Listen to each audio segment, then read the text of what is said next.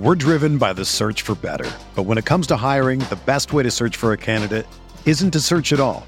Don't search, match with Indeed. Indeed is your matching and hiring platform with over 350 million global monthly visitors, according to Indeed data, and a matching engine that helps you find quality candidates fast. Ditch the busy work. Use Indeed for scheduling, screening, and messaging so you can connect with candidates faster. Leveraging over 140 million qualifications and preferences every day, Indeed's matching engine is constantly learning from your preferences, so the more you use Indeed, the better it gets. Join more than 3.5 million businesses worldwide that use Indeed to hire great talent fast. And listeners of this show will get a $75 sponsored job credit to get your jobs more visibility at Indeed.com/Blue Wire. Just go to Indeed.com/Blue Wire right now and support our show by saying that you heard about Indeed on this podcast. That's Indeed.com/Blue Wire. Terms and conditions apply. Need to hire? You need Indeed. This thing on? See, now I'm getting mad. Because it's getting ready to be on. I want my whiskey to bite me a little bit. This is the kind of psychopath that I hang out with. I got beat up outside of a Denny's. The Rockpile Report with Buffalo Bills season ticket holder Drew Gear. He likes to get in the X's nose.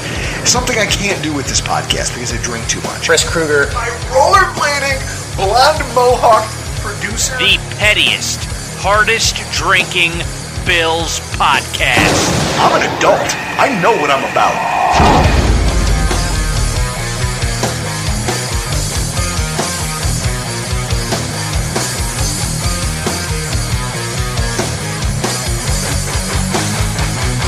Are the Buffalo Bills the Super Bowl favorites? Let's talk this out. Oh, yeah. The Buffalo Bills are unequivocally the best team in the NFL. The Buffalo Bills are winning the Super Bowl. And here's the deal when you look at the Bills. Yesterday they signed Duke Johnson. Yesterday they signed Jamison Crowder. These are good, solid moves. A legit backup running back. And I love this. Crowder replaces Cole Beasley. I mean, these guys help Josh Allen. Gabe Davis is ready to be the number 2. I mean, this is incredible. Lost in the shuffle on the day they brought in Von Miller. OJ did it. They bring in OJ Howard, Dawson Knox, OJ Howard, the 2 tight end package. Devin Singletary really played well. Josh Allen is a superstar. Von Miller, when he had his introductory press conference, said, yeah, I wanted to play with Josh Allen. Josh Allen is like Tom Brady or Patrick Mahomes, where players are going to want to play with Josh Allen, who is an absolute megastar. And then there's this. This Bills defense is unbelievable. Bills defense, best in the league last year, going to be even better. Oh, I am so excited. Last year, those 13 seconds against Kansas City, you're a Bills fan, you'll never get over it until the Buffalo Bills win a championship. AFC is loaded. Loaded. Great teams all throughout the conference. Nobody better than the Buffalo Bills. Welcome, everybody, to another edition of the Rockpile Report podcast. I am your host, Bills season ticket holder Drew Gear.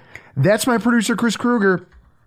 And if you're listening to this at home, what you just heard was Adam Shine of CBS Sports talking about why the Buffalo Bills are once again his pick, not just to win the AFC, but to win the whole damn show, the Super Bowl. Adam Shine from CBS Sports, we are his pick both before and after free agency, Chris. It's pretty solid, right? I like it. I can get behind it. We are here tonight talking about free agency winners and losers. Right, so it has to, every year, somebody has to win, somebody has to lose. Now, for those of you out there who haven't listened to it yet, our free agency recap with Bruce Nolan, that was a hit. Our AFC East free agency roundup podcast last week. We talked about a lot of stuff, mostly Bill-centric coverage of the Von Miller signing and what that said about Brandon Beane and his flexibility in terms of approach that fans can calm down a little bit now. The human quality of his GMing style that seems fairly unique and seems to be really helpful for our franchise in terms of landing talent, retaining talent. We recorded our 400th episode. And so maybe it was the tears in my eyes, the misty eyes that I Chris, I caught some real shit from people. As you should. They were like, oh, you got emotional? Like, that's not the Rockpile report we know. It's like, come on now, dog. You know who I am. Yeah, you're dead inside. We know it. And yet here I am. And yet this podcast history is what gets me a little, moistens my eyes a little bit. It was with that we forgot about this beer review. What is this monstrosity you just handed me? It came from Andrew McGowan, who lives in California, San Diego to be exact. I wanted that to be first based on the can alone. Folks, it's cartoon letters that resemble the Bubble Yum packaging. This is called Fresh Yum Juicy. It's pink and it's blue, like electric blue. I feel pretty feminine just holding this. Do you think you'll get cottonmouth from it? I don't know. It's from Pariah Brewing Company. Fun Yum India Pale Ale. It's I don't know. It's kind of intimidating, Chris. I'm not going to lie to you. The look of this can, it seems childish. Yeah. It's like you'd put that in Jack's lunchbox to go to first grade.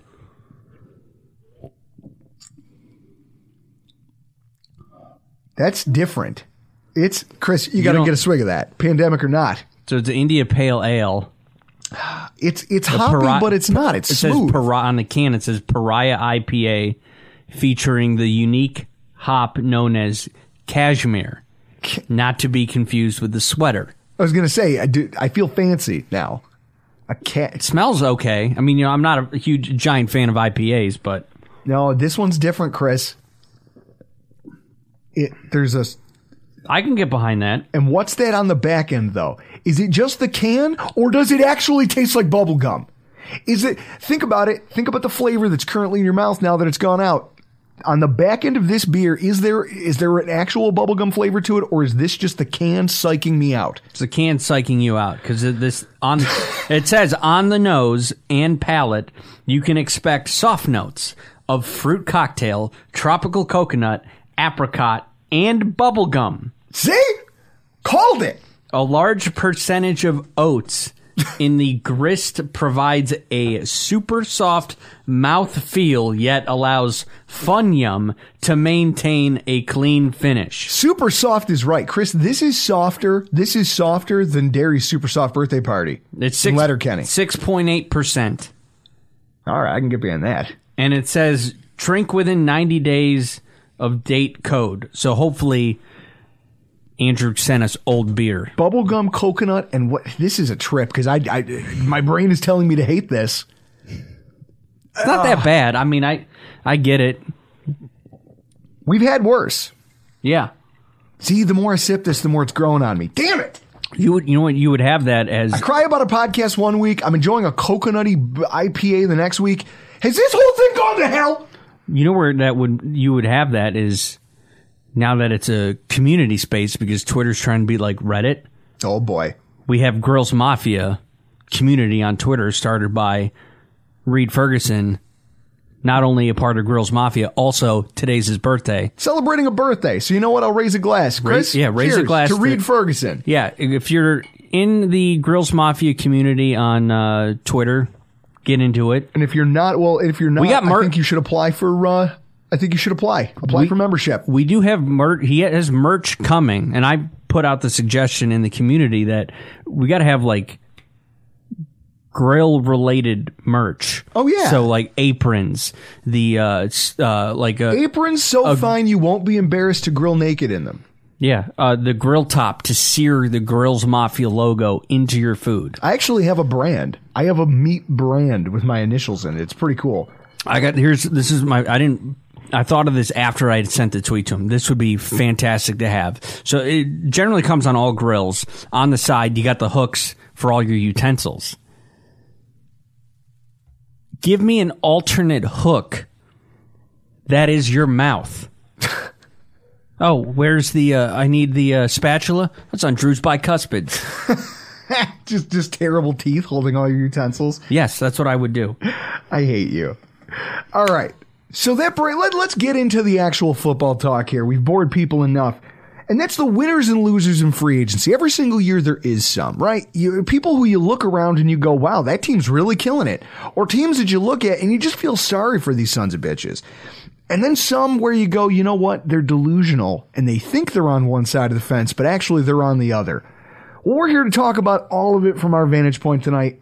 And I think the best place to start is with the winners. Yes, there is. Plain and simple. I mean, I wake up in the morning, I piss excellence, and nobody can hang with my stuff. I'm just a big, hairy American winning machine. I'm going to start this off with the Miami Dolphins. Yeah, who saw that coming? Drew Gear thinks the Miami Dolphins are winners. They won this offseason. And unlike the last 15 years worth of winning the offseason, I think that this might be the best job they've ever done of it. On the count of 3, I want you all to take a deep breath and get it out of your systems now. Boo this man! Suck it, it's my podcast. I can say, if I want to declare somebody a winner, I'm going to do so. Now, if you listened to last week's AFC's roundup with Elf Artiaga, you know that we think that of the 3 competitors in our division, the Dolphins probably did the most to improve their team over the course of the last month and a half. I genuinely believe that. They brought in a young, up-and-coming head coach candidate. They put to rest a lot of the dysfunction that seems to have plagued all these previous Dolphins teams in terms of who was actually running the show. What was the term Elf used? A Politburo? He was like, oh yeah, in the communist government, it was the way that they kind of ran it so that nobody knew who was actually in charge of anything, so you couldn't blame anyone. That was the Dolphins' offensive coordinator group. Chris, have you ever heard of a team with 2 offensive coordinators? No, I would assume it's the same. You use the same quote when you say, "We have 2 quarterbacks, so you have none. We have 2 offensive coordinators, so you have none." And then no one could answer for who was calling the plays. Well, now they've put that to rest, right? Their head coach is the guy. The quality of their defense remains intact. And the pieces that they added in the first week, they weren't household names. But they were guys that they got a very athletic fullback, a pass-catching running back, a good slot wide receiver option that this offense needed to kind of fulfill what Mike McDaniel's offensive philosophy is. Then, this week, they really took some swings, adding Pro Bowler Teron Armstead to their ridiculous... Chris, their whole offensive tackle room is nothing but failed projects. They added a Pro Bowler, a career... like a guy who for his career is in the upper echelon of offensive tackles. That's a victory. And they added maybe the most prolific speed wide receiver maybe in my entire lifetime in Tyreek Hill. So before you all get your panties in a bunch, I'm still not scared of the 2022 Miami Dolphins as contenders to suddenly win the division. But if you go over to Dolphins Twitter, they're already arguing over where the Super Bowl parade should be. But you have to give credit where it's due.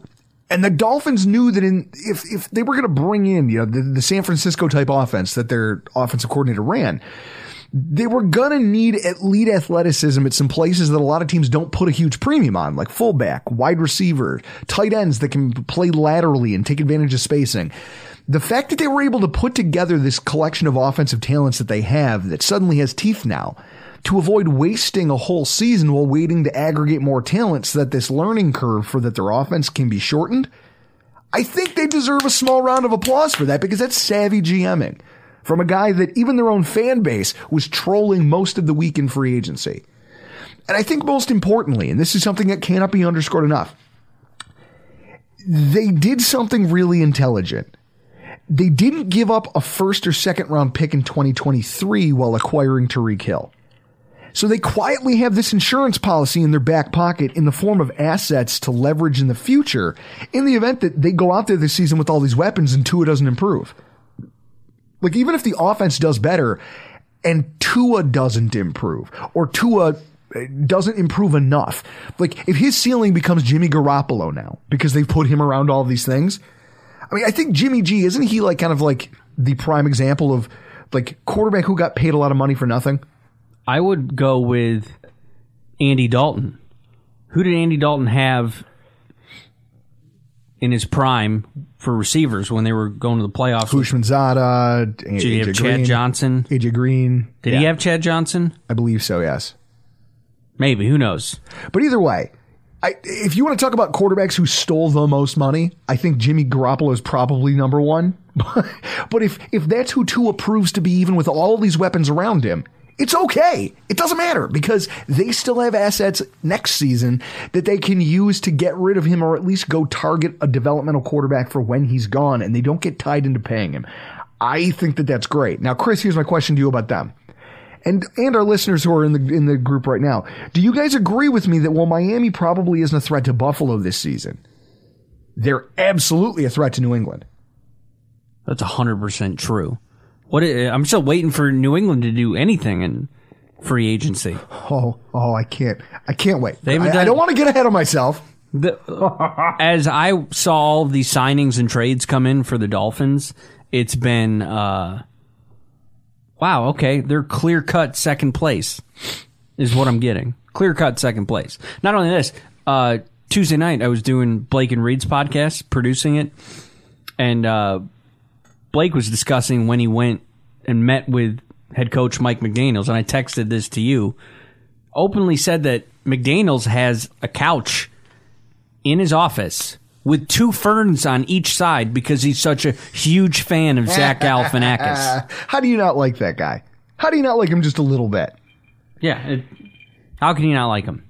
So I got to declare the Dolphins one of the winners, and I think that it comes at the direct expense of New England. If there's anybody here that is going to suffer for what Miami's done here, it's not us. It's going to be the team that already got swept by a much crappier Miami offense this year. What do you guys think? Chime in if you have any input. The next winner in free agency, mediocre wide receivers. Let's talk about that. One of the clear-cut winners in this free agency cycle is a whole boatload of guys who might not even be the best players at that position on their current roster. There were some massive wide receiver happenings this offseason. I mean, you look at the Tyreek Hill trade probably doesn't happen if it's not for the Devontae Adams trade and that massive contract he signed. Every report pretty much says that the reason that trade took place at all was because Drew Rosenhaus represents both Devontae Adams and Tyreek Hill. Yeah. So when Rosenhaus negotiated that absurd contract with the Raiders after the trade, he then turned right around to the Chiefs and said, hey, remember when we thought we had a deal in principle with my client over here? Yeah, you fucked it. I need more money. My client needs more money. And the Chiefs went, well, what the hell? We can't do that. It blew up their whole plan.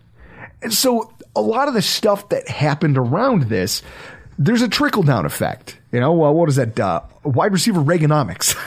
The old trickle-down effect. And so a lot of other guys snag paydays.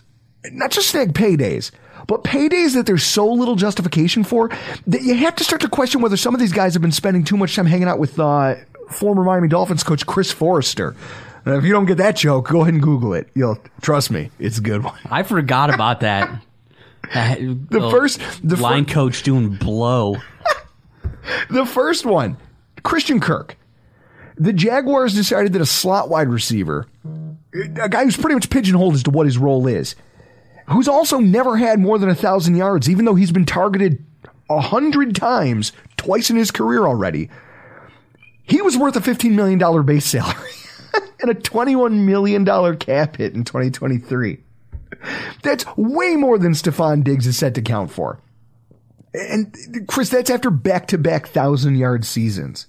And a year where he led the NFL in receiving yards. It's fucking wild. That should never happen. Russell Gage. Nobody knew who he was last season until both Julio and, Calvin Ridley. Until they were both off the Atlanta roster, nobody even knew who Russell Gage was. Now he's making $10 million a year. Zay Jones. Can you imagine, Chris, a team letting DJ Chark go because despite a 1,000-yard season and 15 touchdowns, you don't think you're getting enough out of him?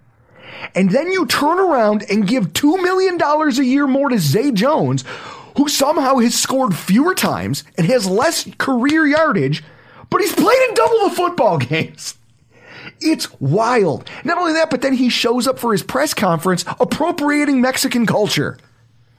He looked like he was playing Uncle Rico from Napoleon Dynamite. Like, he looked like he was dressed up as him for Halloween. He looked awful. And at the same time, my wife pointed out, he also simultaneously looked like Pedro. He looked like he was about to ask, like, well, offer up like some advice, like you could build her a cake or something. Maybe he rode in on a sledgehammer. Like, I was just waiting for him to end his press conference and yell, "Orale!" It was horrible. That's your guy. That is your $10 million a year wide receiver, or I think 8 to 10, something like that. I mean, I get the Kirk and Jones signings in Jacksonville because they're going to be up before Trevor Lawrence's rookie deal is up. So at the end of Lawrence's rookie deal, you can just go, well, we got him weapons. We signed wide receivers, and not to mention Evan Ingram signed in Jacksonville. We have all of these weapons. So here, Trevor Lawrence, use these weapons to get your massive contract later. You know that you know the cookie analogy that you like so much? Yeah. This would be like if someone came to you and said, "Hey, Chris, make me chocolate chip cookies." And you said, "Hey, I don't have the ingredients." So then the GM went to the grocery store and came back and said, "Okay, I got everything." And you open the grocery bag, and inside it is a tomato, a pineapple, some flour, beets. No, what it is that Werther's Original. And you're like, what the fuck is in here? And they go, the cookies. Remember you said you were going to make cookies? No, what it is in Jacksonville, to go with that cookie analogy for Jacksonville, is if, you're like, oh, make me cookies. And then somebody went to, Tops and bought flour from Tops and then put it in a Wegmans bag and branded it as Wegmans flour. Like, no, it's good. It's good. I bought the good stuff. Yeah, I bought the good stuff. Really, it's just Tops brand. Everything's flour. Tops brand, yeah. But the label's been scribbled over so that you don't think it's cheap. Yes. That's hilarious. And I will say that there's one interesting common thread through all of these contracts, though, that applies directly to the Buffalo Bills. And that's this idea that all of these wide receivers have almost no base salary due in their opening year, and big chunks of guaranteed money in the next 2 seasons before quote-unquote out years. Kind of like what we did with Von Miller. Small money now, big money over 2 years, and then opportunities for us to kind of lay off some of the cap expenditures over, but it can be restructured, it can be reconfigured. It's not a lot of it's guaranteed. It gives you cap flexibility. That trend is going to be incredibly important when it comes time for Bean to negotiate with Stephon Diggs. And after seeing the nonsense that took place this free agency cycle, I can only imagine Diggs and his agent are just rubbing their hands together, licking their chops.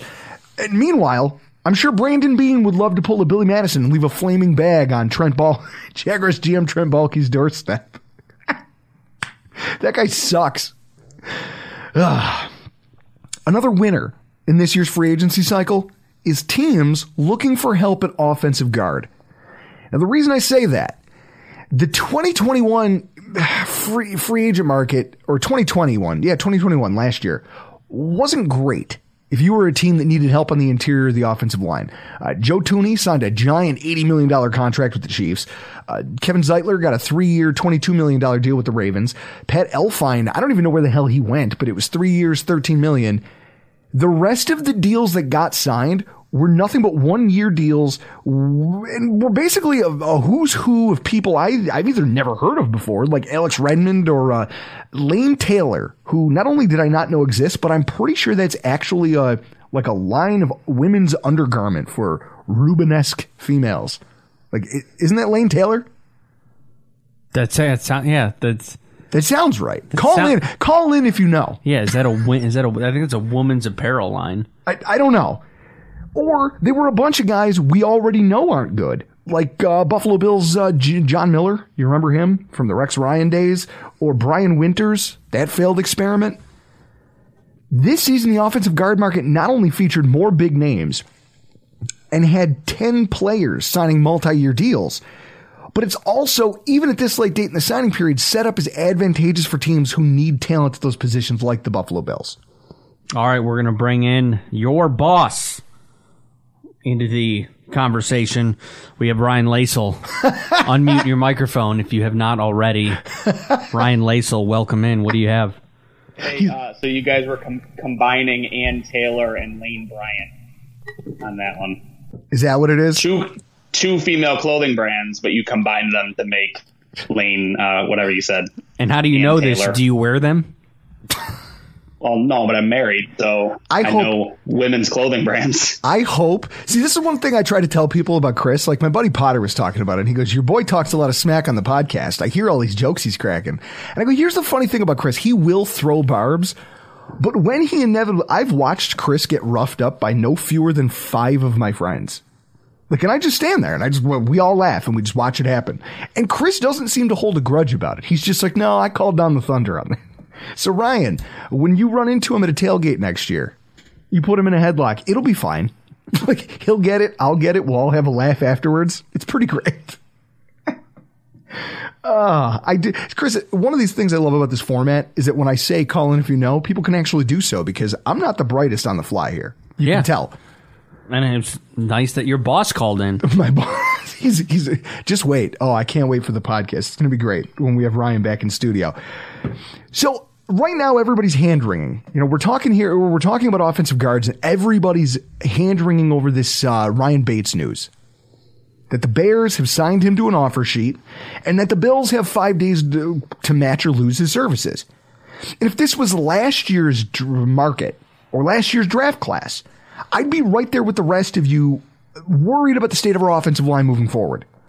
This year, though, even after the 20 signings that have already taken place at the offensive guard position, there's still a sizable number of players left in the open market in need of a place to play this year. And they're kind of interesting when you look at the makeup. There's multiple players out there like Will Hernandez, Ethan Pochuk, Jesse Davis, Elf Arteaga messaged us today. Guys, you have to get in Nate Geary's mentions about this. He's hellbent on trying to convince Nate Geary that signing Jesse Davis is a good idea. They hate him. But when you look at his athletic makeup, Jesse Davis has played 5 different positions across the offensive line in his career. So he's versatile. And one of the big things that those 3 players have in common, they all have equal relative athletic score metrics that are comparable to what Ryan Bates brings to the table and are all relatively young by NFL offensive line standards, meaning that with proper coaching, they might be candidates that you could buy low on and still get solid athletic performance out of to work with what you found down the stretch in the Bills offensive line when you plugged Rick Bates in there. There's also a glut of veteran talent that could just be looking for a place to play, while also a chance to chase a ring. You know, guys who didn't find a home in the first week or 2 of free agency that are now getting worried. Their agents are like, look, you still need money this year. You're only 28, 29, 30. You still need a place to play. Would you rather cash some checks playing for the Houston Texans this year? Or do you want to go be an integral piece of an offensive line in Buffalo, New York, where you're going to take less money, but you might get a ring out of it? I'm looking at guys like Billy Turner from Green Bay, Eric Flowers, who's played guard and tackle with the Giants, and Miami and Washington, and yet he's only 27 years old. Try Turner. Try Turner is a guy who, it's hilarious, he went from Pro Bowler to salary cap cut to a member of a failed Pittsburgh offensive line, and now he's out there looking for work, and he's only 28 years old. And then, if all else fails, if everything else goes tits up, you still have Ike Bottker out there, who who knows what his status is. I mean, he'd had that season-ending injury, but a combination of a rookie draft pick and an Ike Bottker coming back off that injury, when you look at the really super athletic makeup of these offensive guards, there's multiple players in the pick 60 to pick 120 range of this upcoming draft who are really athletic. Zion Johnson, Chris Paul, Cole Strange. You put one of those guys in and bring me an Ike Bottker as kind of a veteran security blanket. At least I know what I'm going to get out of him. That wouldn't be the worst thing on earth either. So in that way, not just the Buffalo Bills, but any team that finds themselves in a similar predicament as we are right now, unlike in years past, the makeup of this free agency class means that we're not lost at sea. We still have options available to us. And instead of being left praying for a backup level player that we might plug in, the Buffalo Bills have guard options in the event that they don't feel like matching whatever the Bears had to offer. Now, I ask both you and everybody who's listening to this live, when you look at the things through that light, and knowing how much money that we're going to have tied up in our most elite players next season, when Allen's contract starts to toll, with Von Miller's sizable cap hit that's actually going to be on the books and not a $5 million gift like we have this year, Who else out there thinks that maybe that last option might be better than chasing the retention of Ryan Bates? Do we know the details of Bates in Chicago? The details have not leaked yet, but if they're signing him to a deal, right? Like if they say, hey, this is a 1 year. Would this be like a Charles Clay situation where they try to pay him a contract where they know that we can't match? It's possible if they think that if they like him enough. The question that I have is, what did they see that they would like him enough that becomes probable? Let's think about that for a second. What could the Bears have seen in Rick Bates' 4 or 5 games? Just the end of the season. Okay. So I don't think you're talking about money that's going to blow the doors off anybody. Might it be more, though? Because if you think about it, the point keeps getting made, and I've heard people try to describe this as a mistake by Brandon Beane. Oh, Brandon Beane made a mistake by not putting a higher tender on Rick Bates. Did he? I don't know. He traded for him. Him and his coaching staff retained him over a handful of seasons, and he only saw the field for 5 games. Now, they liked what they saw. They said, listen, we want you to be here. We're going to put... Think about the guys that they had opportunities to in years past that they didn't put that they didn't put a tender on. Levi Wallace, Isaiah McKenzie, guys they let go out and test the market. Those were guys that I think at the time they said, look, we think we want you, but we want you at a price we want. We have a number. We're not going to deviate. This is the same kind of thing, which is why they did not put a higher tender on him. They like Rick Bates just at the number that Brandon Beane has in his head. Let me ask you this. So we have a new offensive line coach. Does that play into it? Is Bates a fit with what Cromer wants to do? Well, Cromer's been multifaceted enough in his approaches and the various lines that he's run, the offensive approaches that he's run over the years. I mean, he's been in the league for a long time. He could make it work. The question is, do they want to?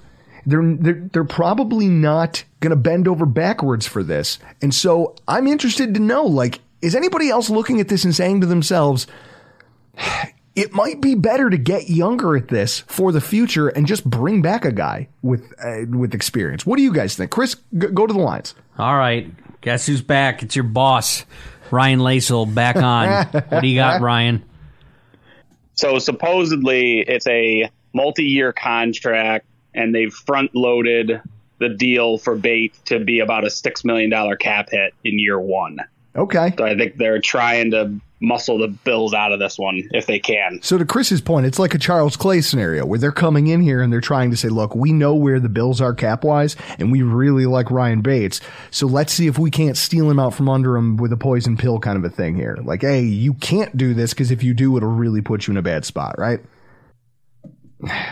I don't know, Ryan. What do you Ryan, before we go to our next listener here, do you believe that it's smart to move on from Rick Bates if that's the case and simply try to get younger on take a guy in the top 120 picks and have a 4-year have a 4-year cost controlled player on the roster versus chasing a free agent? Oh, I think we lost him. Yeah, he's gone. Well, when he comes back, because I'm interested to know, what do you guys think on this? Because I'm torn, but I genuinely think that that's where the smart money lies. Don't you, Chris? Yeah. At this point, we don't need any future cap commitments. We already have enough. And if you go out into the free agent market, an older player like Try Turner might want more money. Like, hey, I'm not going to sign a 1-year deal. I want 3.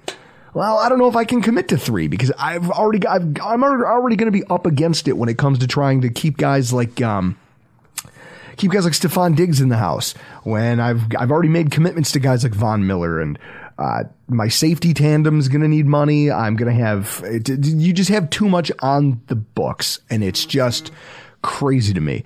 Lauren coming in. She DM'd us. The wide receiver market is in step with the real estate market. Super inflated. Everyone's getting in while saturated, only a few are really good. Yeah, that's why me and my wife aren't moving. We aren't moving because I took a look around the market and my wife's like, "Oh, I like this house." I go, "Yeah, I like it too." And much like Brandon Beane, I had a price point. And then I was hearing, I said, listen, let's not even put in an offer because the asking price is going to, like, the offers that are going to come in are too high. And then our real estate agent comes back and tells us the houses that we didn't put offers in on ended up closing $50,000 over asking. And these are houses that I didn't think were worth what the asking price was. That's crazy. And any relatively intelligent human being would be smart to stay out of that. It's kind of the same thing with the guard market here. I think that this is where you kind of should go with these things. And I think that, but again, we've got options. And so if that's the case and you're a team that needs guard play, Chris, aren't you you're in an advantageous position? Yeah, we are. I mean, I get what the Bears are doing. They're still waiting for who's was it the end of the first round or second round from last year? Tevin Jenkins. Yeah, the guy who they drafted and then found out he had a back problem and he was out all year. Yeah, do you guys remember Terrell Troop? Yeah, that's kind of his career arc too. So yeah, if you recall Terrell Troop, Tevin Jenkins might end up being in the same boat. And now I don't want to be self-congratulatory here, Chris, but I think who the other winner I have to name here is, right? It's the Buffalo Bills. It's the Buffalo Bills because our roster is one of the league's more complete from top to bottom. And inside their own division, things look pretty rosy right now, regardless of what Miami's done. And then when you look at this, the schedule got easier, right? The schedule? I'll say this first, okay? Miami. We all like what Miami did. I like what Miami did. Also, Miami can get bent. Here's why. Did their defense get any more talented? Did they? No? Here's what it is. So remember when Brady was in his prime and we had cold front, Jets had Richardson, Mo Wilk, and everyone built up their defenses. Everybody built. So now Miami is like, we gotta outscore Buffalo. Yeah, that's why we're going after all these people. Okay, well, watch this, and we're gonna have a shit quarterback. I don't care, because here's the thing: they kept their defense intact in that Tyreek Hill trade. They didn't have to give up any major players. There's rumors around that they might have to trade Xavier Howard because of Tyreek Hill's contract, which would be interesting because that changes the complexion of their defense. But even if they don't have to, they're the same defense that allowed the Bills to score 61 points in 2 games last year. The Bills converted 50% of their third down attempts. They gave up 4 passing touchdowns and 4 rushing touchdowns to Buffalo, which is kind of shocking considering how bad our rushing attack was. They allowed us to throw for 428 yards with only 232 of it coming after the catch, which indicates that downfield, they were still getting beat even with that corner talent, and they lost their defensive-minded head coach who was largely responsible for the defensive play calling and structure. Even if the Dolphins' offense got more talented, if they want to get into a shootout with me, I'll take our Doc Holliday over their Johnny Ringo any day of the week and twice on Sundays. You're trying to build a juggernaut on offense. Okay, ooh, that's great, and that might work against some teams. Please, you don't scare me, and your defense doesn't scare me either. And this schedule got easier, Chris. It's a weird dynamic, but when you look at the moves made by the other teams on the Bills' schedule this season, it's not unfair to say that their opponent's roster turnover, or sometimes just roster stagnation, was just as impactful as anybody the Bills signed on their own. The NFC North looks weaker than it did before. Aaron Rodgers has no wins here in Orchard Park, New York in his career. Not only Aaron Rodgers, no wins in OP in his career, that goes for the entire Green Bay franchise. They have never won in Buffalo ever. So as a franchise, your team doesn't have any wins here. And it's going to be a lot harder to break that streak when you consider the team lost its most dynamic pass catcher, wide receiver 3, wide receiver 4, and they lost offensive linemen this offseason. Like they've hemorrhaged talent. They've got a great running back. That's fine. We've played plenty of great running backs. Robert Tonyan's coming back off an ACL tear. Depending on when we play them here in Orchard Park, I don't know who they're even going to have at their disposal, how acclimated to the offense these players are going to be. It's a mess, kind of. The Vikings kept Kirk Cousins for some reason, and they're not all that different a squad than the one that missed the playoffs last year. Yet they've added a rookie head coach and a rookie GM to reshape the team. Chris, rookie head coaches, Sean McDermott's done pretty well in his career against first-time head coaches. Yeah, about Kirk Cousins, what were the Vikings' other options? They have Kellen Mond, but were you going to be in the market for Jimmy Garoppolo for a trade, or were you going to go after Baker Mayfield? Because Cousins, Mayfield, and Garoppolo kind of all fall into the same category, except Baker Mayfield has tigers. It is kind of weird when you think about they are kind of all in that tier of just mediocre quarterback. Like talented, you do some things very well. Each one of them has at least one trait that you say, that's a great quarterback trait. I wish my team had that. And yet, they're not good. Like, he can throw really, really accurate intermediate passes, Kirk Cousins. And so that makes him and Justin Jefferson dangerous together. But what else and you've got a great running back, but your line isn't very good. Your defense isn't very good. How often does Kirk Cousins see Justin Jefferson? Yeah, it's just a weird thing that they got going on up there. Why they just keep spinning their tires ever since they've signed him. And was it his first season there where we just beat their asses and Josh Allen jumped over Anthony Barr? Yeah, and I had to do a Seagrams. I think that was his first season there. I had a Seagrams to drink.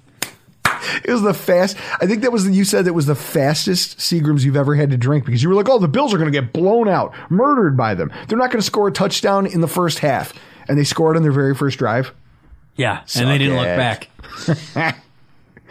So then you get the Bears, who are basically in the same boat the Bills were in 2018.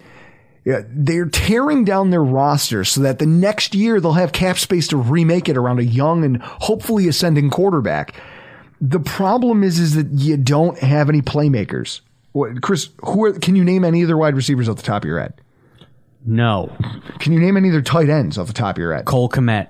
Okay, that's a good one. But he's in his second year, but we all know it takes a little bit for tight ends to get anywhere. They lost multiple pieces to that defense. They shipped off Khalil Mack. They cut, Eddie Goldman, their nose tackle. They released a lot of players on defense who were kind of the glue holding that shit show together.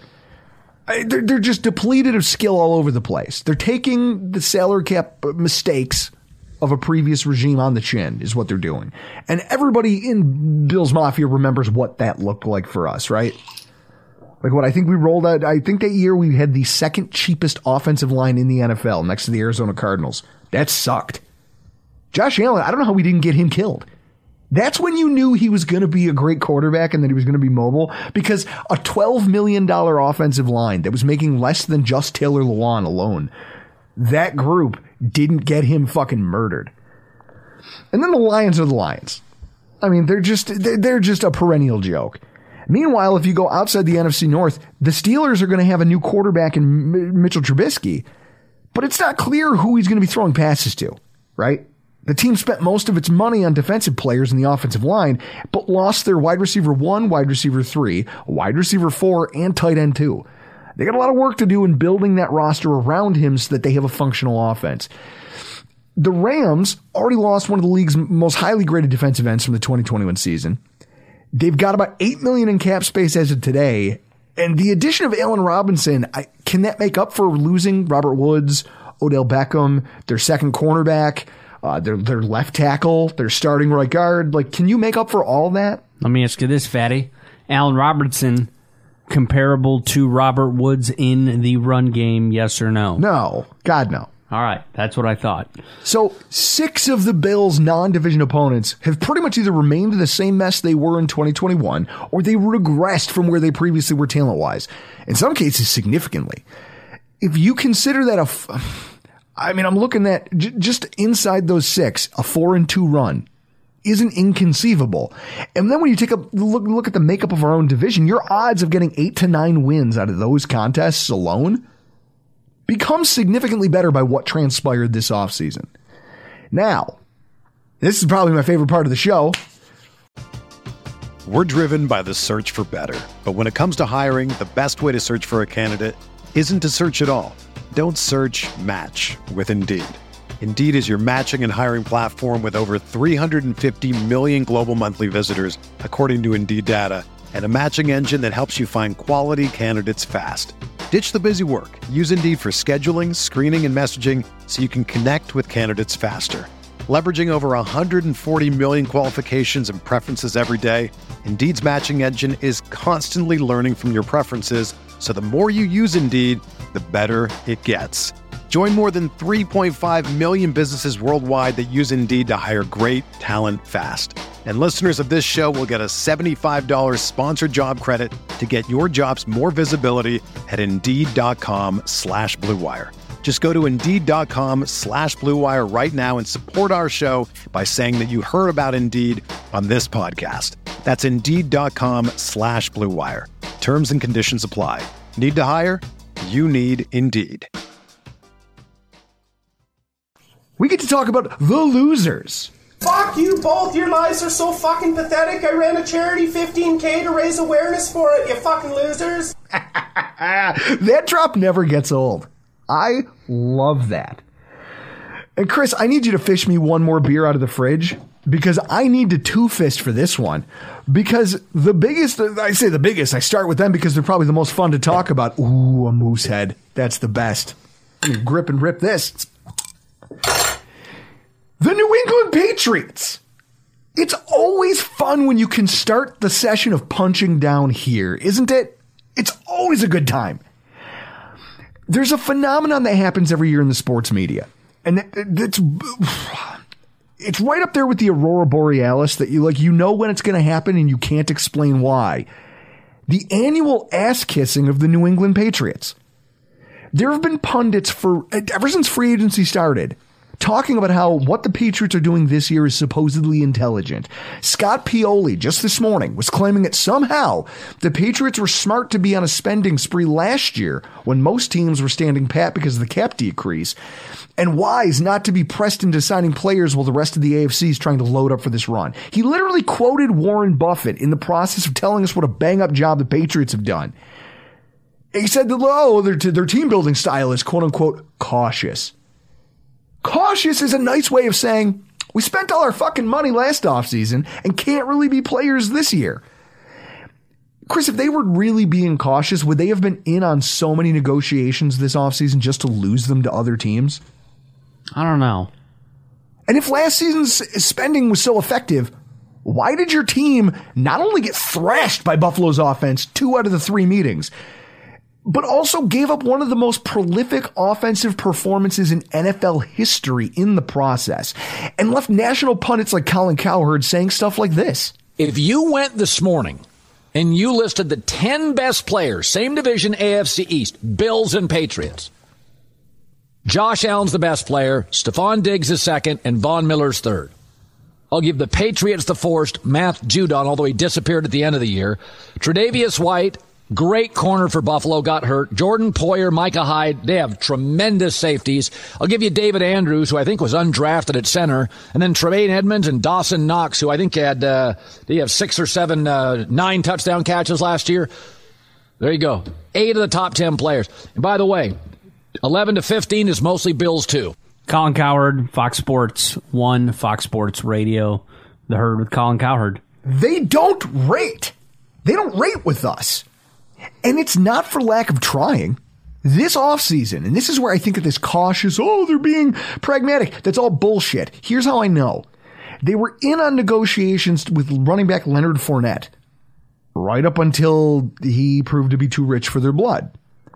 They were talked about as front runners for offensive tackle Lyle Collins until all of a sudden they weren't.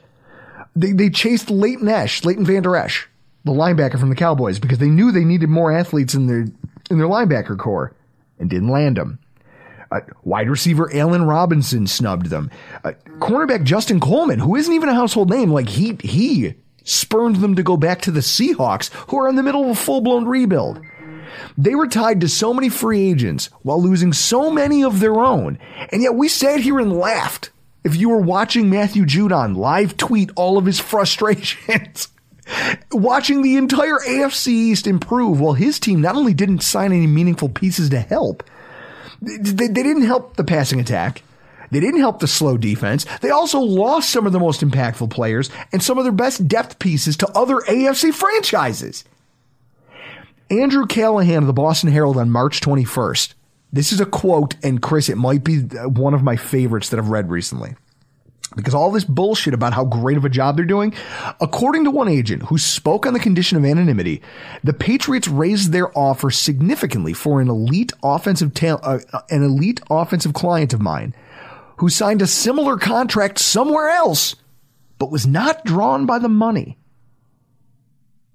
Oh, not drawn by the money. That's the twisting of the knife there.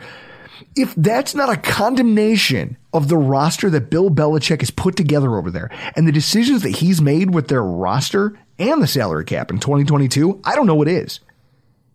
Chris, can you imagine an elite player going, I know the money's the same, but I don't want to go to New England? Yeah, well, whose fault is that? Well, it comes down to Brady not being there. Well, but whose fault is that? Billy B. But that doesn't matter, right? They're the Patriots. Every single season, the lazier parts of the national media line up to proclaim that whatever the Patriots are doing, it has to be intelligent because Bill Belichick thought of it. And surely, since he's a genius, every move that they make has to be a great one. Not according to Colin Cowherd, who also, in the aftermath of the Von Miller signing, had this to say. This is a move basically saying, we haven't been here in 20 years. We got better players than New England. We're going to be leading New England late. We're going to take away the one thing that cost us the Super Bowl.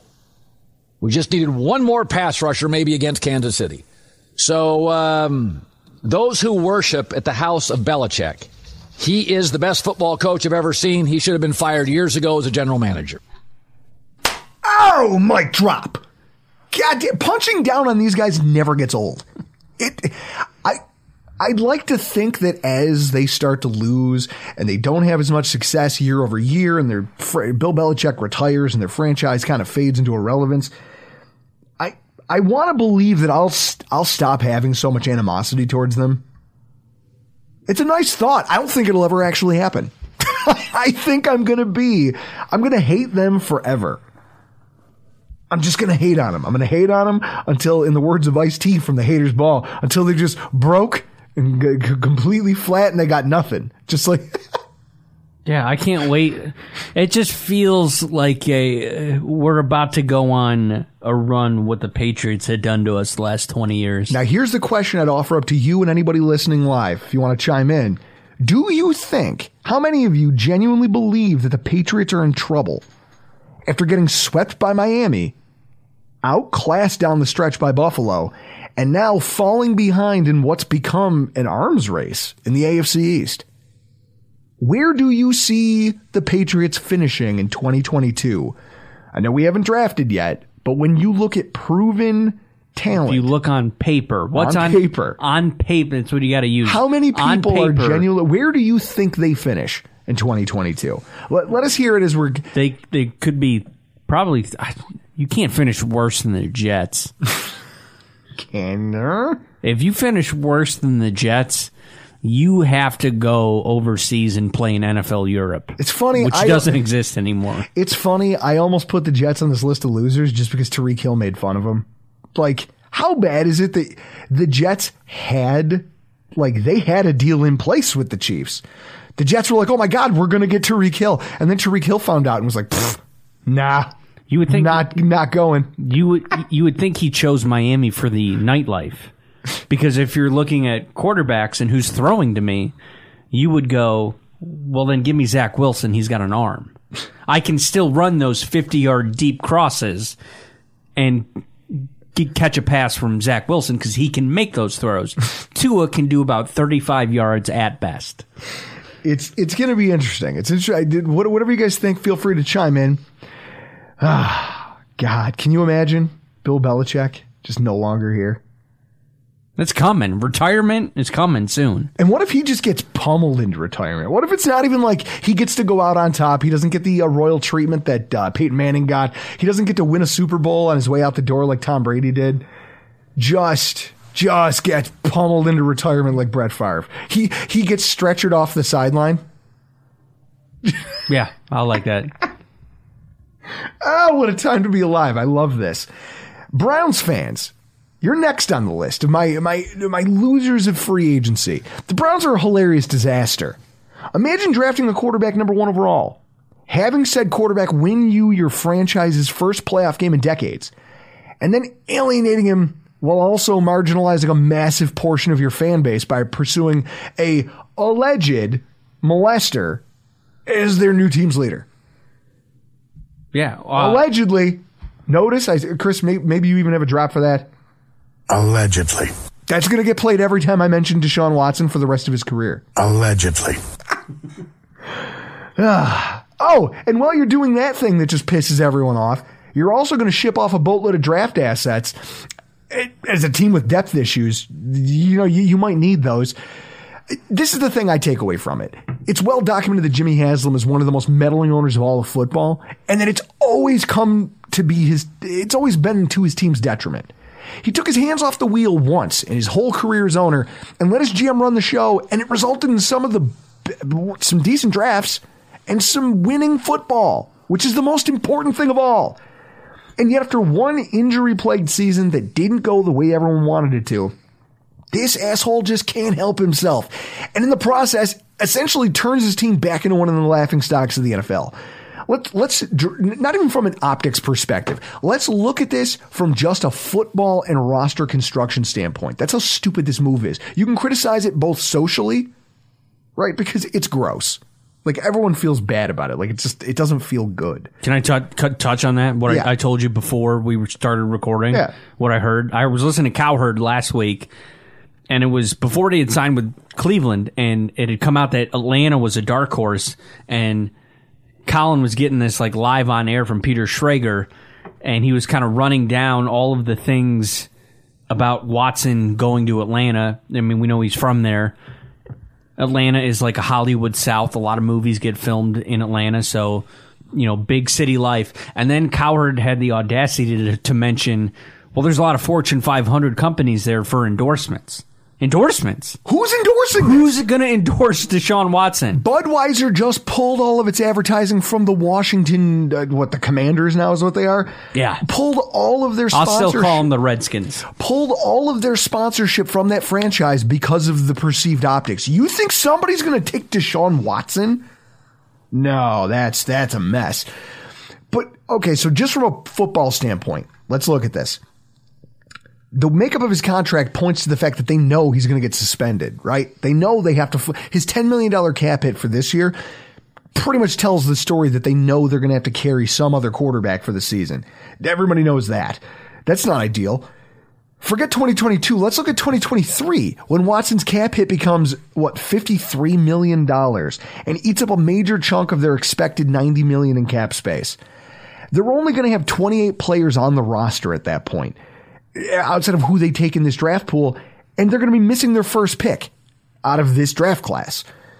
Their roster, they're going to only have 2 safeties, one of whom's ever started an NFL game, 1 running back that's ever played in the NFL before, 1 tight end on the roster who's never made an NFL start, 2 cornerbacks, and just 2 defensive tackles who, once again, in a theme that you can probably smell coming, have never made an NFL start.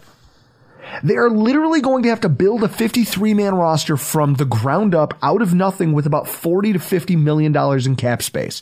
And they're going to be missing their most premium pieces of draft capital for the next 3 seasons through that building process. Chris, Deshaun Watson couldn't take an under-talented roster in Houston to a Super Bowl.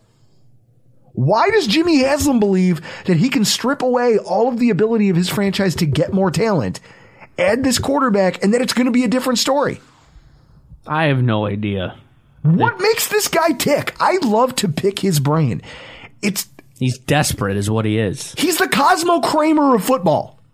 He just stumbles into the room with a new idea. He's got a new harebrained scheme every fucking episode when you see him. Nobody knows what to do and nobody can stop him. This is right up... A pizza place where you make your own pie. This is up there with the time when he tried to sell all of his stories to Jay Peterman. This is how stupid all of this has become. They're going to be hoping and praying that Watson's talent alone can elevate that roster. It's so stupid. And then when you think about how is that going to go for 2 to 3 years until they get their draft picks back and until they can get out of salary cap purgatory, probably about 2 to 3 years. which is the time frame that Jimmy, like, that's too long for Jimmy Haslam before he makes another knee-jerk course correction. Chris, he could fire both the head coach and the GM before then. He's almost like a newer Jim Irsay. It's wild. It's wild. When will people listen to me? Like, first of all, I just feel bad, right? Like, we should just fence off the whole state of Ohio like Chernobyl before anybody else gets hurt.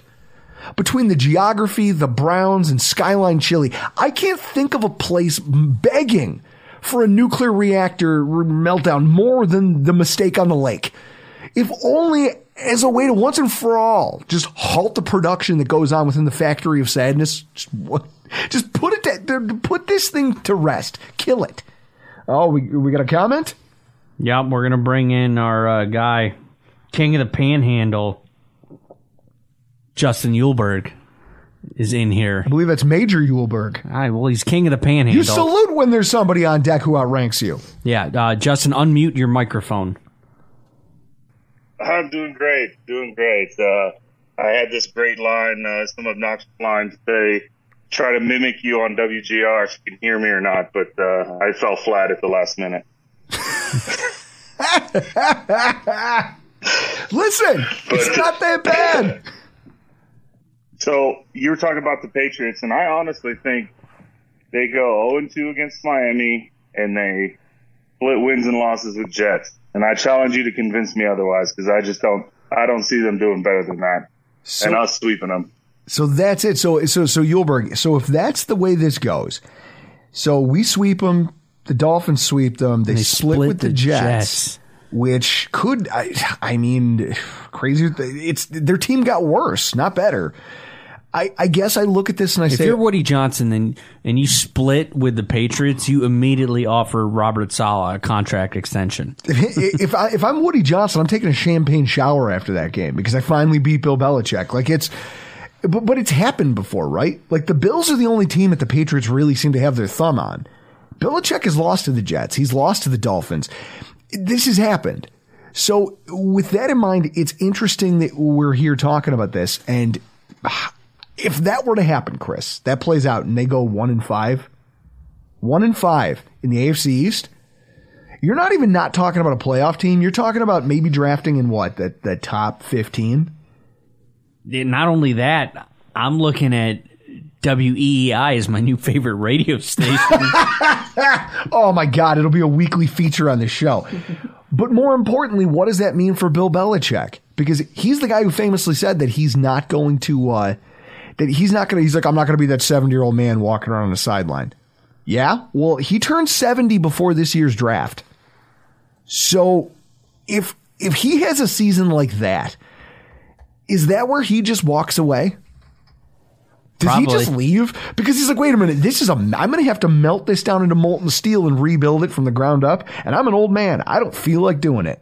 Yeah, just leave. Or is his ego to try to get even with Brady in that one post-Tom Brady Super Bowl win going to drive him to just having his head kicked in for a decade trying to rebuild that team?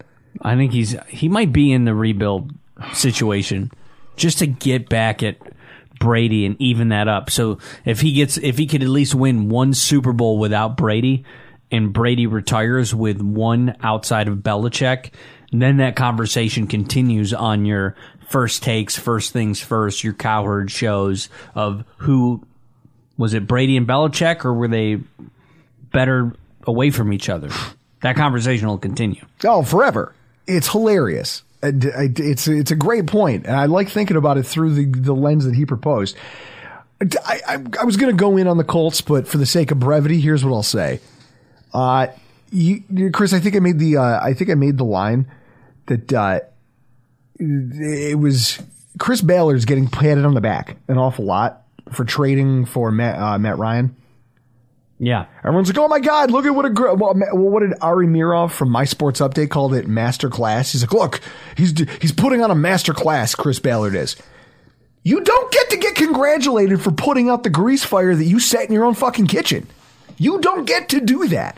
You wasted a first round draft pick on a bad quarterback, realized it was a bad deal, found someone dumber than you to take on said bad deal, and then traded away more assets for another quarterback who's just as mediocre. You know what this is? What? To go with my cookie analogy? Yeah. It's as if Chris Ballard went to Tops at 9 p.m. and they were throwing out all the baked goods. And it's like... He goes, is that 2-day-old? Yeah, I get that. Yeah, give me that. But and they were like, but it's sir. Stale. They're like, sir. It's stale. We're going to give it to the homeless. Nah, I need that. Look, here's the reality. I could run it all down for you, but they've hemorrhaged a ton of talent this offseason. They've lost pieces. Matt Ryan, ever since losing the 2016 Super Bowl, he's regressed every single season. Yardage, touchdown interception ratio, QBR, everything has declined year over year. And that was before, right? Last 3 years, before losing Julio and Ridley. He was flirting with 4,000 yards every season. Like, he's not an upgrade, right? Not an upgrade. No. Especially not if you're talking, like, maybe the idea is, we can hide him with this rushing attack. I don't give a fuck. You lost, okay? They do have a good O-line.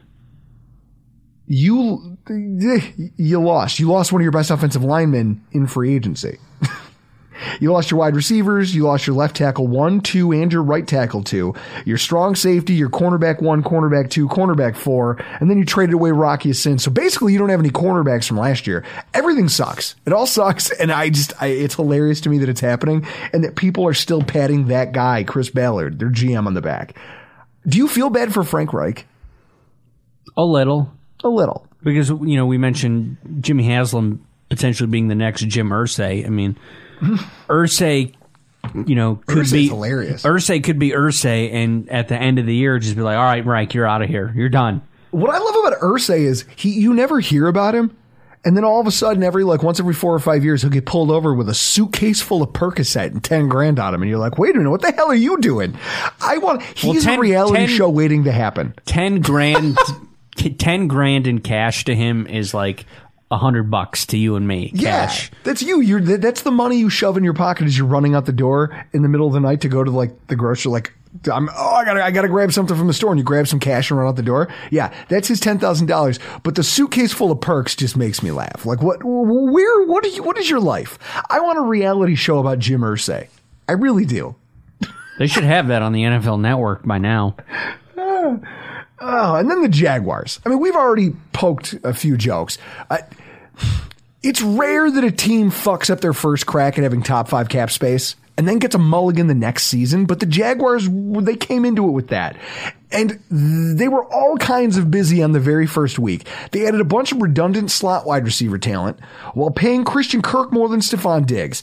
They signed a super productive linebacker who just happens to suck in coverage, and then cut Miles Jack, who's been a linebacker mainstay for years. Oh, look.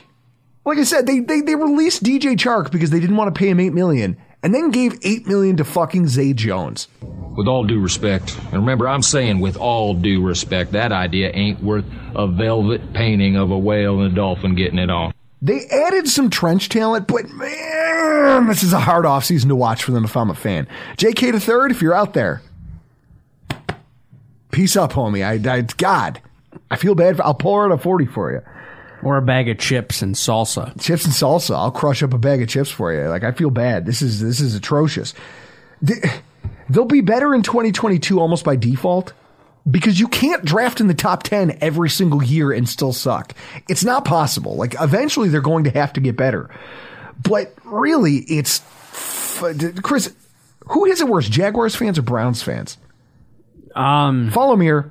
The Browns fans they're embarrassed. Their owner clearly has no clue what he's doing, and he's constantly meddling in their franchise. But at least their owner knows this dynamic of hey, we need an elite quarterback, and we need good coaching, or else we can't win. Those are two things every good team has, and I'll burn everything I have to the ground trying to get it. The Jaguars, on the other hand, have decision makers who somehow let Urban Meyer happen. You let that guy slip through the vetting process. Even after he hired guys who should have been radioactive by NFL terms, you let that go. Then he sat down in front of a bunch. It's not like someone caught him on a hot mic. He literally sat down at a press conference 2 separate occasions and said the thing that you're not supposed to say. First, he goes, oh yeah, NFL free agency is really hard. I don't like it. Don't say that out loud. Say that to your wife when you get home, if you're not cheating on her at a bar in Ohio. And also, like, don't tell the press that you used vaccination status to formulate who was going to get cut and who wasn't. He kept doing these things, and I'm like, why the fuck does he still have a job? Then this giant expose blows up in like December, and the owner just outlining all of the fireable offenses he's committed, and the owner goes, we're really going to have to take a hard look at this. The guy's an idiot. Whoever allowed this to happen, the group of decision makers that allowed that to happen are dumb, but they're not going anywhere. So who do you feel worse for? Jaguars fans or Browns fans? So if you look at it, Browns fans, they're in Cleveland. Mistake on the lake, dreary, losers. They have the same weather we do. Yeah. Or Jacksonville fans who can, all right, this sucks, but I can go to the beach. I'm going to go into the upper deck and jump in the pool because they have a pool in their stadium. That is because they're white trash. Is this like hey, we put an above ground pool in our football stadium? Oh, somebody wants to say something? Yep, we're going to bring in, well, I would say Reed is the owner of Grills Mafia, and our head coach is Iman. So we have Iman with us. Iman Azizi from Q42 Barbecue. How are you, sir? Hey, can you guys hear me? We can hear you. I'm a first-time caller, long-time listener since today's a Cookie Gilchrist. I just want to say the Jacksonville Jaguars exist because Paul Tagliabue said Jacksonville, Florida will become the Green Bay of the South. And that's Jacksonville Jaguars. It seems about right. Iman, what did you have for dinner? What did you have for dinner tonight? We want to know what you cooked. Well, I posted some stuff. We got chicken legs. We got little baby potatoes. It's on the socials. Of course it is. Because everything that you cook goes on the socials. But I'm telling you though, I think I'm making a pretty good apprentice, don't you? Like I think I'm taking in your tutelage pretty well. Oh, I couldn't hear you guys. It all broke up. This new technology, man. I don't know. That's hilarious. So all I want to hear the listeners, for the listeners' sake. I think I've been a pretty good apprentice to you over this tailgating season, and like when we were grilling for the Super Bowl. Like I'd like that you've made me a better griller in just a short time that we've been hanging out. Have I been a decent apprentice? Oh, sound ain't coming in. I'll hang up and listen. Iman, I love you. I've been over here trying to learn. You taught me how to sear things. You taught me you taught me how to use duck fat to make your chicken wings the best they could ever be coming off the grill. I'm learning, like Chris, I was always good at grilling, but now I'm learning from a true master. It's incredible. I'm just incredibly grateful to Iman Azizi for showing me the ropes and learning the things from him that I've learned just in this one season. By next year, Chris, the next tailgate you come to, I'm going to be like fucking Bobby Flay. God, that annoys me. So now, as we close the show out, since we've been here for a while, I want to take a quick look at how our fellow contenders stack up pre-draft against the Buffalo Bills. Last week in our AFC East Roundup, podcasters from around the division joined us to look at all the ways that their franchises were trying, and in many cases struggling to do enough during the free agency period to close the gap on Buffalo. I mean, I think Colin Cowherd summed it up pretty nicely earlier. He did. Somebody wants to talk?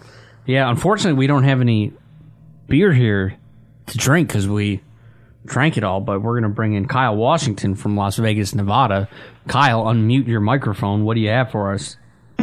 Hold on. I hear you. Don't worry, we're not going anywhere. Oh, there you go. What's up, man? How you guys doing? What's going on, dude? I remember the last time I talked to you was you and me on, what is it, like a live call on Facebook Messenger, hammered at 3 a.m. after the Bills beat the Baltimore Ravens. Oh, yeah. We were both hammered. That's what, guys, you don't understand. Like, the people listening to this live, like, if you're part of this, like, thing that Chris and I have cultivated, it was good times. I was smoking a stogie in the house, and we hang out. I said, screw it. I looked at Facebook, and I saw you were on there. I was like, I'll just give him a call. Screw it. I'm not a stranger. Listen, if you've ever been to a tailgate, you know I'm no stranger. I like interaction. 3 a.m. with a couple beers, it's go time. So what do you got for us, Kyle? Well, all I got is Von Miller. Okay. Von Miller. Come on now. It's Miller time. It is Miller time. My cousin stopped over tonight at the shop. I'm still working. I guess not really, but got me a Miller High Life. And I went to the ghetto gas station, and I'm looking for something to share with you guys. And I could not believe my eyes. I found myself a Moosehead. Yes. At a gas station in Las Vegas? I have never seen it in Vegas. I have not seen it in Vegas, so I had to get it. The guy gave me He gave it to me for $6 for a 6-pack. So I'm gonna pop this open right now. That's at $6. Celebrate with you, boys, on a good free agent signing, and you guys have a great podcast, and hopefully I'll be able to send you some new beers here soon. Oh, hey, listen, man, we appreciate it. And like I said, I love swapping beers with you. My cousin sent some on our behalf from up in New England this past year. I enjoyed a lot of. They were delicious, dude. I mean, Treehouse, man, Treehouse area. They make good beer, other than Oh yeah. So yeah, other than their Patriots ties, everything that they do up there is pretty good. But yeah, so to your point. And I appreciate you calling in. The Von Miller. First of all, cheers to you. Cheers. Go Bills. And to your point, the Von Miller signing really is, Chris. Isn't that what makes us one of the winners here? Like Colin Cowherd touched on it, as we were talking about earlier. Yeah, it was maybe the thing we were missing last year. We haven't had a signing like that since Mario Williams. And yet, when we made it, nobody it didn't make the waves that the Mario Williams signing did, because that's what happens when your team already has a star so big that it can dwarf the signing of a guy like Von Miller. So if we're looking at our contenders, now I feel pretty confident that with the makeup of each of these teams to this point, it would be hard for any AFC East team to catch Buffalo right now. Miami's probably the closest, right? A distant second. So now, as you guys who are listening to this in podcast form heard in the intro from Adam Shine, the Bills' odds have improved as Super Bowl frontrunners post free agency. And well, the Chiefs actually took a step backwards as second horse in the AFC. So when we take a look down, like here's all the contenders in the AFC, and here's how they stack up. Cincinnati is plus 2,000 to win the Super Bowl. And as defending champs, I don't know, I think they look like they're in good shape in the AFC North. They're the only team with a quarterback who didn't miss a start last year. They're addressing their needs. They're the only team that addressed their needs. They got Lael Collins. They had the most complete array of offensive weapons still under contract, and maybe the league's best starting wide receiver core. A pretty stout front seven. Good DNs. They signed Ted Karras, Alex Cappa, which are two names that not everybody knows, but they're going to shore up the offensive line. Like, they've signed tackles, centers, guards. They swapped tight end talent and brought back some depth pieces. They're a team playing for a Super Bowl and losing by a single score. And, I don't know. I think they did better than people in the betting community are giving them credit for. And I expect them to win the AFC North. But at the same time, I can see why people aren't as high on them. Think about the amount of luck they needed last season, Chris. 10 games were decided by 3 points or less, and they were 5-5 in those 10 games. That's an incredible amount of luck that goes into a game that's that tight, including every single one of their playoff victories and their Super Bowl loss. And if you include, I know you said it within a possession, but if you break it down to field goal games, that might get better next year because Evan McPherson has a fucking leg. He's got a leg, but also... And he's going to be older and more experienced. If you play so poorly that your opponent can stay within 3 points, what are the odds that you win all 5 of those again? I think the Buffalo Bills in 2021 showed everybody winning in tight games. That doesn't translate from one year to the next. No. There's a lot of luck involved in that. No, mostly because we didn't have Bajorquez. There's a lot of bounces that could go the wrong way for you. The next team is the Chargers. They're plus 1,200. The Chargers are making a whole slew of moves. I mean, they trade for Khalil Mack, they snag J.C. Jackson from New England, and they beef up the interior of the D-line with the intent of catching up to Kansas City. Their offensive line's still hit or miss, and their playmakers aren't all that deep, specifically tight end, their wide receivers 3 through 5. But if their coach actually kicks a field goal once in a fucking while, they might be pushing for a playoff spot if the AFC West doesn't actually eat each other alive. The Baltimore Ravens are plus 2,200. This one's funny to me. Chris, why is everyone so down on the Ravens? Well, what you have written here in our show notes is that Zadarius Smith punked them like J.D. McKissick, spelled incorrectly. Of course, because I don't give a shit about him. He's not here, so I don't care if I spell his name wrong. Yeah, but Baltimore might be a sneaky team because they just had that injury bug bad last year. You're not going to expect them to have the rash of injuries that they did last year. You don't expect it, but also, where does that come from? Here's the thing. Some injuries are like, oh my God, this is a freak thing. Once you have so many freak things all happen at one time, you take a step back and you go, okay, what did we do? What did we as a team do to precipitate all of our players getting hurt like this? When you go back and you look at some of the changes they made to their training staff and their training regimen, I bet you're going to find that wasn't a great idea. Shuffling the deck in terms of what they were doing from a medical standpoint might not have been bright. And so in that way, I mean, you look at what they did, they didn't get better. I mean, they had Pro Football Focus's 21st ranked offensive line. They added a tackle, but I don't know. They still don't have a left tackle. If Ronnie Stanley never gets back to form, they're fucked. Their offensive line was a shit show last year, and they didn't change much. Their trenches are in flux because they couldn't get a Zadarius Smith. They couldn't get any name players to play on that line. And their wide receiver core, Chris, their passing attack was not terrible last year. Down the stretch when they played bad football teams, they could move the football. And at the same time, when they played good football teams, it was a struggle, right? Teams that could play cornerback, could play safety, they hemmed in their passers pretty well. The Browns solid. Rashad Bateman, I don't know if he's going to be something good. He's young and he was beat up last year. Miles Boykin was being shopped on the trade block. Jimmy Smith might be retiring, and two of their prominent defensive backs are coming off of season-ending injuries. They need to add youth and depth, but I don't know how much it's going to take.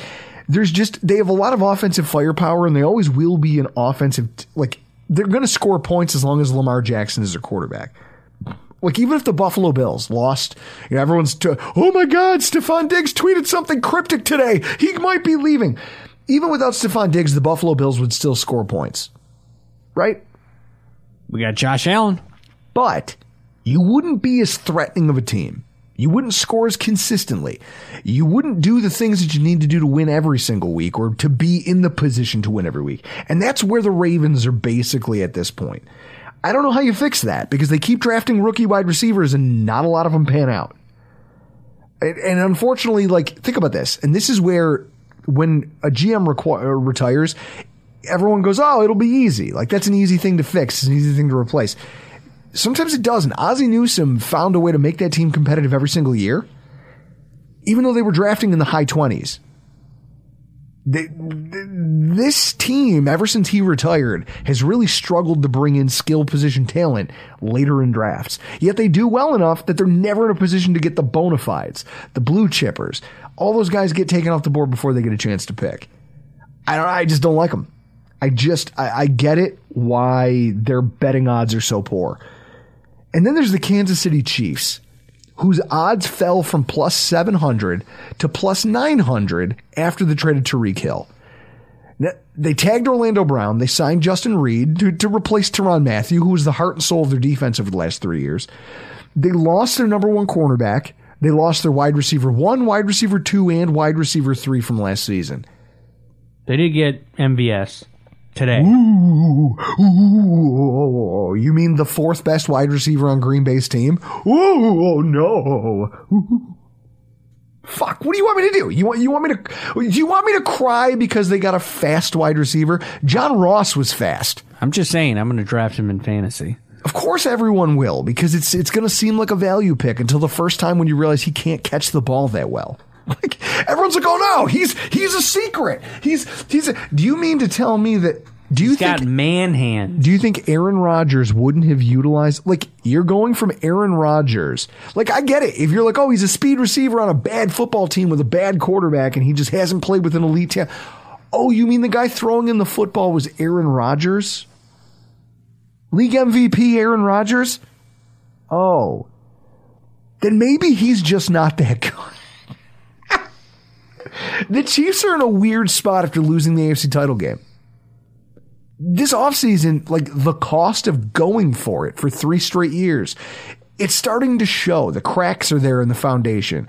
Their offense has lost its balance, and their defense has never been good. They gave up the 6th most passing yards and the 12th most rushing yards last season, top 5 in penalties against, and they're slated to have the following hitting the UFA market this season.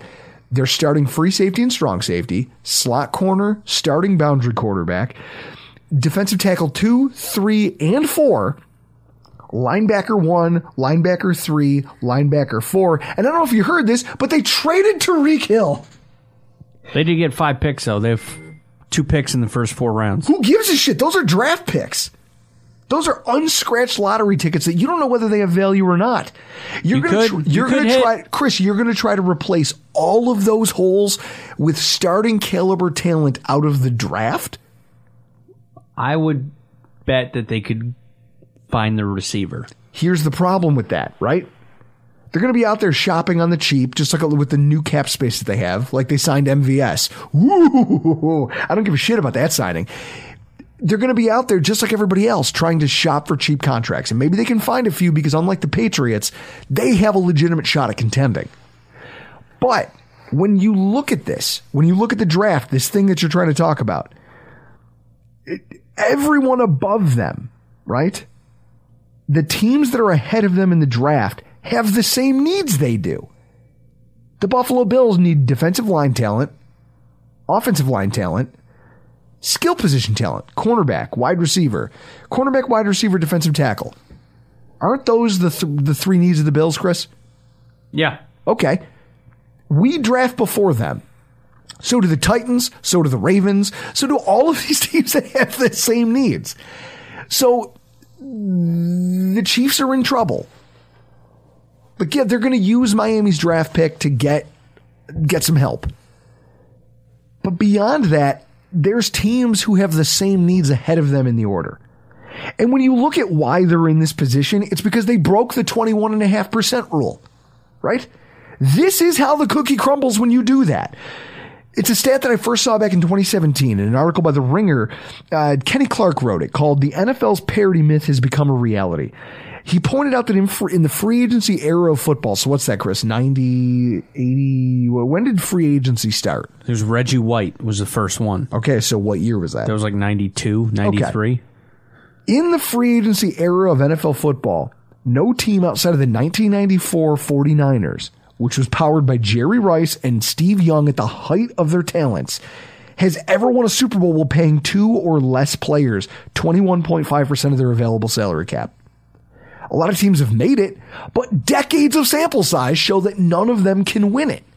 Usually because your roster is too top heavy to let you spend on the type of depth pieces you need to survive an NFL regular season and still be impactful come February.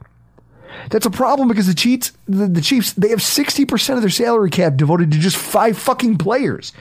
Mahomes is making 35. Chris Jones is making 29. Frank Clark is 26. Tyreek Hill and his giant contract was 4th in terms of cap hits.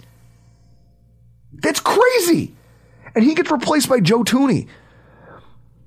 Just to compare, for everyone listening, Buffalo goes into 2022 with their top 2 contracts taking up 15.8% of their cap space. It's Diggs and White. KC and their top 2 contracts are 31.3%. That's more than double with Mahomes and Chris Jones.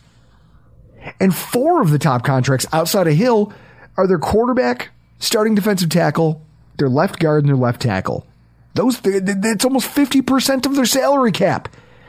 It's this trap that teams that don't use the Patriots model of shipping off every single player in their prime and requiring a payday in favor of just finding cheap replacements, right? Teams that don't do that and get sentimental about this shit, they pay the price for it. The Bills included. The Chiefs have gone for it too many years in a row, got too enamored with their own talent, kept extending, restructuring. Now the bill is due. And that's just the way this works. The odds of them landing impact players between now and the start of the season is not great. Right? Chris, who else are they going to add? Juju Smith-Schuster, he's okay. Right? He's a possession receiver. He was a former number one on another team. They could find the number one receiver in the draft. Sure. But is he going to be Tyreek Hill? Or is he going to be a Travis Kelce type impact for their offense out of the box in his rookie season? Justin Jefferson had Kirk Cousins in his rookie year, and he was drafted in the 20s. I'm so fucking happy you said that. Greg Thompson tweeted out the thing today. He went back over the course of like the last decade, and it was all the wide receivers drafted in the back half of the first round, picks 15 through 32. And it was every wide receiver that's been taken in that range. 3 Pro Bowl seasons. 2 of them by Justin Jefferson, 1 of them by CeeDee Lamb. That's, 22 combined seasons. Like, not even, so like 70 combined seasons of wide receivers and 3 Pro Bowl appearances. Okay, do you know what Pro Bowl appearances mean to me? I understand that, but when you look at the names that are on that list, there's a lot of Nelson Aguilars and Jalen Ragers. Nelson Aguilar can catch babies out of a burning building. Yeah, you can't catch the goddamn football. This is my point. It's a crapshoot. It's not a given. And so that's where the Chiefs have put themselves now, is that they're at the mercy of the draft, right? And here's something that no one that they're going to bring in can give them, Chris. It's called the Tyreek Hill effect. Ever since 2016, when 2016 Tyreek Hill hits the NFL, he only starts 1 game for the Chiefs. 2017, he starts every game, and in that season, ever since then, the Chiefs have seen teams use 2 high safety looks an NFL high 58% of the time when he's active. The NFL record for 2 high safety looks, like, the people did that to the Bills last year. 2 high safety looks. Don't let them get behind you. The Chiefs have been seeing that since 2016, all because of Tyreek Hill. That's wild. So they lost that dynamic of their offense. The Chiefs started free agency in a similar boat as the Buffalo Bills, but with an inferior defensive roster that was riddled with departures and an offensive playmaking core that had high-end talent but zero depth. And today, they're here facing the same lack of depth with less proven top-end talent. When you look at that and you look at all the teams we just talked about, Chris, is there any one of them that makes you, like, do any of those teams seem like they're in a better spot than Buffalo roster-wise right now? I mean, just looking at the AFC as a whole, it's going to be a bitch to get to the Super Bowl. But when you look at our schedule and you look at how many of these teams we actually have to face. What AFC division are we playing? We play the AFC. Thinking about this now. Is it the North? Is it the North? It could be. We played the South last year, and we weren't good against the South. We play the Bengals. We play the Browns. The North. The AFC North. So Steelers, yeah. And then we have the NFC North. So we play the North in both conferences. The Bengals will be a good game. You would think Super Bowl regression. Outside of the Bengals, and maybe the Ravens, because the Ravens are going to be back from injury. The NFC North I'm not that worried about. And then our extra game this year is at the Rams, which, if you want a Seagram's bet right now, that's going to be opening night. I'll take that bet, because I don't think it will be. Yeah. Oh, it's either that, the Cowboys, or the Bengals. And we had that last year where we're like, oh, we could be Tampa Bay's opening night game, and it came down to us and the Cowboys. So I'm thinking this year they're gonna get it. It's gonna be LA. I'll take that Seagram's bet. Seagram's bet. Take that Seagram's bet. Somebody write that down. I guess I go back to where this show started, right? Like Adam Schein lauding the Bills for bolstering a roster that was already viewed as the preeminent Super Bowl contender going into this season. Do you believe, Chris, that we've done enough in the past 2 weeks compared to what our opponents have won and lost to keep us there? Do you think that that's justified? Yeah, well, it also comes down to... Give me a beer out of there. It also comes down to not pigeonholing yourself when it comes to the draft. Yes. I mean... That's the biggest part of this. By the looks of it, we're going cornerback. But we could do anything. Yeah. And that's the beauty. But we haven't signed a cornerback, and we don't have a 2, and we lost Levi. So that makes you think... it's the first round is going to be corner. That's the beauty of our GM. And so it's like when I look around and I see, I guess it's conversations and exercises like this that make me appreciate our GM even more. Because I say to myself, I've got a guy who understands that we're already one of the best. I'm going to paper over every perceived hole so that I can go into the draft with as few as possible and let the value of the draft board come to me. The fact that we've managed to do that makes us maybe the biggest winner in free agency this offseason, because we're one of the few teams that can go into this draft. Chris, I wouldn't be shocked if in the next couple days you hear that some veteran, like a Josh Norman type signing, some veteran who's been around just looking for one more spin at a Kevin Johnson type signing from back in 2019. Just somebody to give us a body at a position. So you can never have enough corners. No. Because think about it. Levi Wallace wasn't anything. He was an afterthought that 2018 season. He only got a look down the stretch, and they said, okay, 2019, you'll share reps. Well, isn't that what Jackson is? Yeah. Okay. So then you say, hey, we saw enough of you. We like what we saw. We'll bring in somebody else, and then maybe we'll draft a guy, and this will be the competition. But we won't have to. We're not obligated to do anything anywhere now. The fact that we have that flexibility heading into the draft and we're not pigeonholed, that makes us the real winners. So that, Chris, raise a glass. Cheers to the Buffalo Bills. Oh, you dick. Did it break your glass? Yeah, Drew just broke my rocks glass that has our Rockpile Report logo on it. You have 2 of them? I have 2 of them that my right. girlfriend, soon-to-be landlord, gave me. That's hilarious. Those things are fragile. Yeah, it wasn't an aggressive cheers. It was aggressive. That was 100%. Everything I do is aggressive. Aggressive. I'm going to have to throw this glass out. So. Oh, God. With this in our rearview mirror, we'll be moving on and shifting gears into draft content. The Bills' next step towards crafting the roster that will hopefully see drunk on top of parade floats carrying a Lombardi down Delaware Avenue. We're going to have weekly interviews with some of our favorite bloggers, podcasters, personalities from around the NFL. Breakdown of the position groups. My favorite time. Because you get to hear how dumb I am when it comes to football. You're dumb. You're dumb. I can't wait for it.